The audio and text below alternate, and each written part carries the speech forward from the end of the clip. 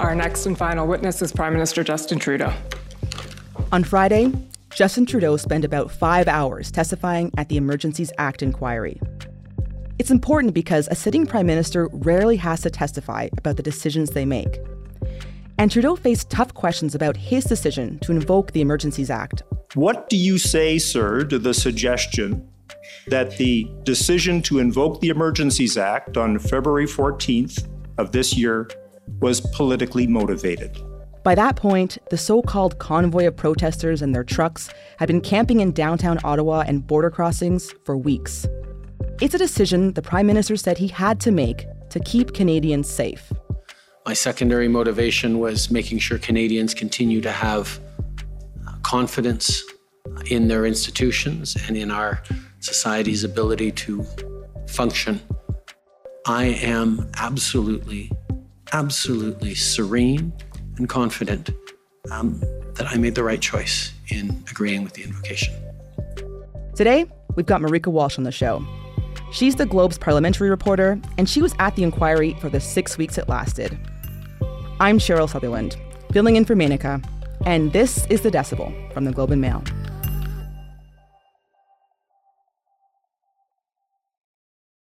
Marika, thanks so much for being here. Thanks so much for having me. So the Emergencies Act Commission saved the most anticipated witness for last, which is, of course, the Prime Minister. And before we get into some of the highlights of his testimony, can you just tell me, how big of a deal is it that he sat and answered questions at this hearing? It is a huge deal. Through this inquiry, we have seen a Prime Minister give testimony under oath. I think he is maybe the third sitting Prime Minister to do so, depending on how you account for it. Mm-hmm. And on top of that, we have seen these incredible documents released, text messages between cabinet ministers, between top advisors that you really never see in Ottawa, and there's really no other mechanism through which we would see it. His testimony, he's sort of the headline event of the headline event in Ottawa, for political nerds at least, and it really was interesting to see how differently he engaged with questions on the stand, how differently he delivered and composed himself than we've seen recently at press conferences and in other sort of parliamentary settings recently in Ottawa. How different was he from what you're used to seeing him as? Certainly, when you are covering the Prime Minister in question period or at press conferences, he relies heavily on talking points, on slogans and other terms and catchphrases that we've heard so often from him. Yeah. And he can sometimes do that to the detriment of answering the question. And I think we really saw him bringing what appeared to be his A game in a very serious way to explain his case to Canadians on Friday. Oh, that's fascinating.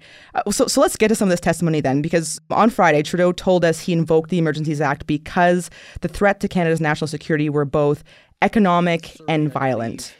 We saw trucks used as potential weapons, certainly in Ottawa, with their presence and unknown interiors. There was a use of children as human shields deliberately. Which was a real concern both at the Ambassador Bridge and the fact that there were kids on Wellington Street, that people didn't know what was in the trucks, whether it was kids, whether it was weapons, whether it was both. Police had no way of knowing those. There was presence of weapons at Coots, as we saw. There was a concern around weapons being stolen in Peterborough that we didn't know, about 2,000 guns that we didn't know where they had gone at that point. We later found out that they didn't go there, but that was a real concern that we had. Okay, so there's a lot of information there, a lot of reasoning from Prime Minister Trudeau. But what actually did we learn that was new from this testimony? It might not be so much new as it was a sharper focus and a sharper explanation of why the government believes that it met the threshold that it had to legally meet to invoke the Emergencies Act. And the reason why it's such an important question is because of the powers that the Emergencies Act grants a government. It allows the government to, for a time, sidestep the parliamentary process, sidestep parliamentary oversight, and rule by executive order. There is, of course, this massive retroactive transparency and accountability and oversight that comes with it. but for a time, it was not subject to parliamentary oversight. And so the question of whether it met the threshold, whether the context of the convoys met the threshold is what's so important. And that is what is at the heart of what Justice Paul Rouleau needs to answer and address in his report that's due in February. And it's what's at the heart of the debate, because the government acknowledges that the term threats to the security of Canada, as it's defined in the Emergencies Act, is directly tied to the CSIS Act. And so you would think on the plain meaning of that the context of the convoy had to meet the definition of threats to the security of Canada in the CSIS Act. I'm glad that you brought that up, Marika, because we also heard testimony earlier last week from CSIS Director David Vigneault about how the threats here, like you said, don't meet the legal definition outlined in the Act. And that's when I was assured that, there was a separate understanding, the confines of the CSIS Act, the same words based on legal interpretation, jurisprudence, federal court rulings, and so on. There was a very clear understanding of what those words meant in the confines of the CSIS Act. And what I was reassured by is that there was, in the context of the Emergencies Act, there was to be a separate interpretation based on the confines of that act. And that was, Marika, can you explain what he's talking about when he says separate interpretation? Yeah, and I hope our listeners will bear with me for a second as I get real nerdy. But what it means is that the government decided that the same words in the Emergencies Act could mean something different than the same words in the CSIS Act. Oh, that's confusing. And so why that matters is because the definition of threats to security of Canada is very narrow, very strict. And what the government decided is that when the Emergencies Act talks about threats to the security of Canada, it didn't need to be as narrow, as strictly defined as in the CSIS Act. And so essentially, there could be what appears to be a lower threshold for the seriousness of a situation for the Emergencies Act to be invoked. And so Trudeau did speak to this on Friday. The director of CSIS is also one of the national security advisors to me. And in looking at the frame and scope of the situation we were in, was very comfortable in saying, yeah, for the purposes of the CSIS Act, this is not met.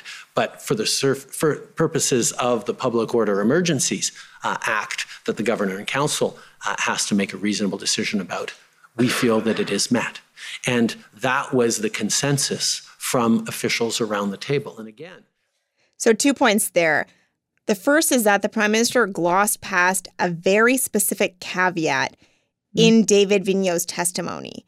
And that is that the CSIS director said that he advised the government that the convoys did not meet the definition of threats to the security of Canada under the CSIS Act. Okay. But he then received a legal opinion from the federal government that said that he could interpret the threshold and the definition differently and more broadly under the Emergencies Act. And only then did he advise the government that it was necessary to invoke the act. Why is that important? Why that's important is that it's not that David Vigneault decided that the threshold was met. Okay. David Vigneault was told by a government lawyer or a government legal opinion that this is how you could interpret a definition more broadly in order to meet the threshold. And then he said the threshold was met. And why that's so important is because the government, while it has released thousands of documents, is not lifting the veil of solicitor-client privilege, which means it is not releasing that one legal document that explains how it understands the Emergencies Act. Moreover, why that's so important is because this is the first time ever the Emergencies Act is invoked. So the government, the Liberal government of Justin Trudeau, is setting a precedent for the threshold, for the bar that needs to be met for future governments to also invoke the act. And we actually also heard from Minister of Justice David Lametti on this point. He faced questions about the interpretation of the law from the head of the commission, Paul Rouleau. What was the belief of those who made the decision as to what the law was? And I guess the answer is we just assume they acted in good faith in application of whatever they were told. Is that sort of what you're saying? I think that's fair. Okay. is it that we might not ever know the justification here? Yeah, in a sense. And I think it's really important that you guys pulled that clip because it goes to the heart of the transparency that the government is giving this inquiry. Clearly, there is a lot of transparency and a lot of disclosure. But what the inquiry is saying, and what another lawyer for the inquiry said, is that there remains, he used the words, Gordon Cameron, a black box around a key question. He also, though, said that the inquiry believes that they can find this answer through other means. So there's still policy discussions going on. And I will say that the government over the last 2 weeks has fleshed out its arguments, ending with the Prime Minister saying his definition, essentially, that clip you played at the beginning, is his definition of threats to the security of Canada. And so now it's for Justice Rouleau to decide if that definition is a legitimate definition and squares with what is written in the Act. After the break, text messages between ministers. Hey, they're just like you and me.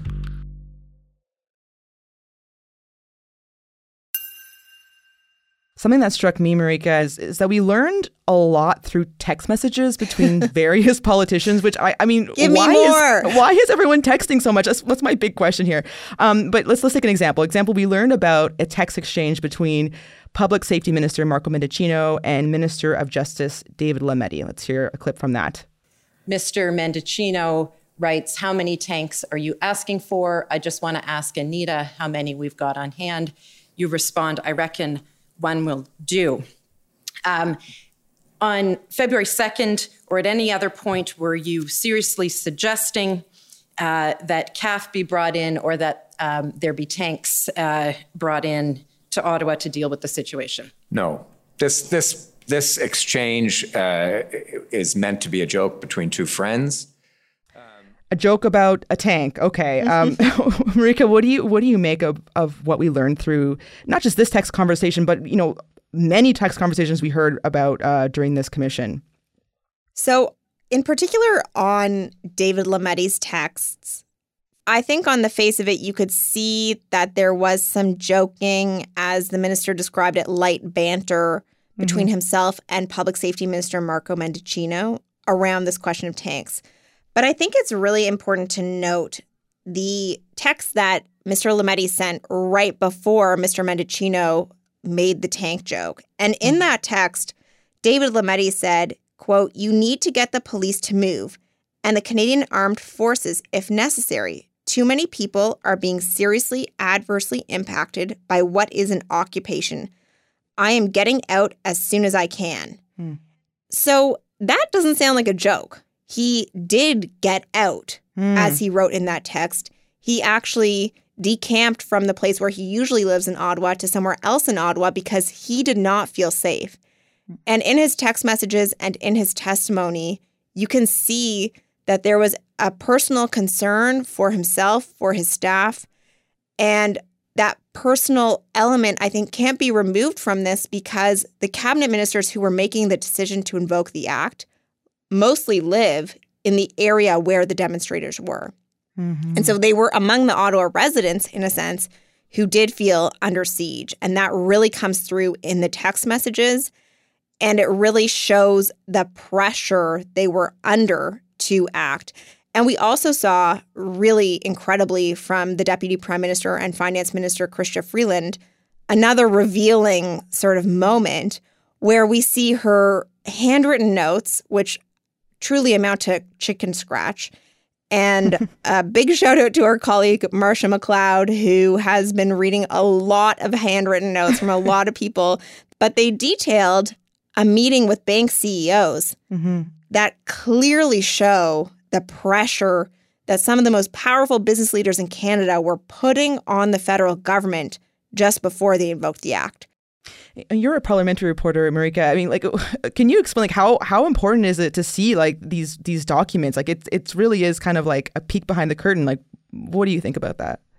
I think a lot of us in the media room were quite amazed. And as the commission lawyer pointed out, joking or not, the Justice Minister and Attorney General was texting the public safety minister who is responsible for policing in Canada, saying the Ottawa police chief is incompetent.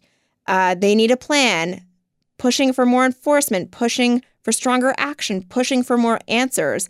And so that goes to questions then around the line between police and politicians. And it goes really quickly from lighthearted, sort of eye-catching, he said what moments to the policy issues behind it. Marika, you've watched this commission for the past 6 weeks, and it seemed like there was a lot going on Friday when the Prime Minister was testifying from the gallery, like from the people that were watching the commission. How did the room respond to the Prime Minister's testimony? It was certainly quite the moment, and I felt in part like it was quite the moment because of what the convoy leaders were asking for back in January and February. They were asking for a meeting with the Prime Minister. And here we are 9 or 10 months later, and they're sitting in a room with the Prime Minister, just in a context that none of us could have expected when they arrived in Ottawa on January 28th. So here's sort of the layout. You have the commissioner facing the audience and the witness, the table for the witness also facing the audience. And in the first row or the second row, front up, are Tamara Leach and other convoy organizers watching the Prime Minister. Certainly, there was a few moments where people expressed dissatisfaction with his comments, but also on the flip side, appreciation for his comments. And they were very rare because the commissioner does not allow for audience participation in these events. You shut it down.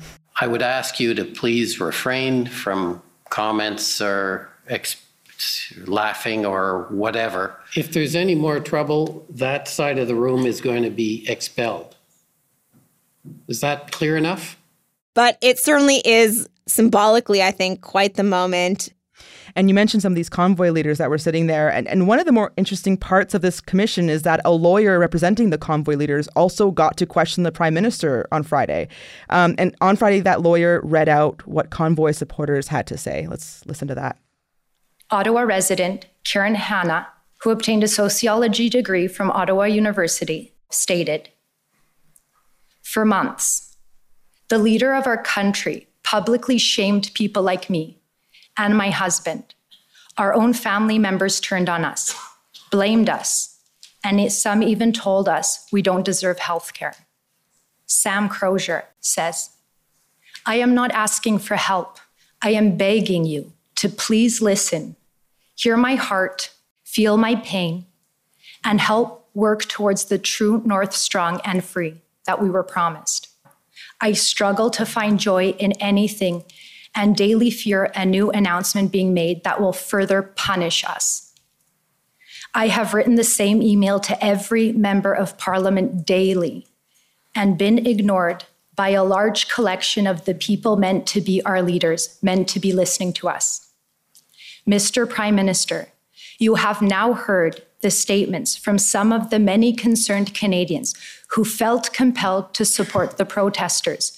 Do you now understand the reason so many Canadians came to Ottawa with such resolve in the midst of a harsh, cold Canadian winter because of the harms caused by your government COVID mandates, and they wanted to be heard?"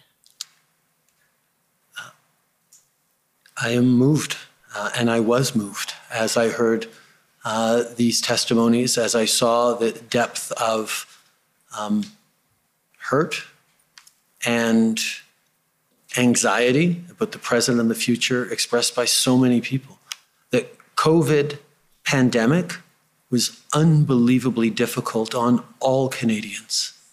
And my job throughout this pandemic was to keep Canadians safe. And the way that I chose to do that was to lean on public health officials, lean on experts and science on the best way to keep Canadians safe.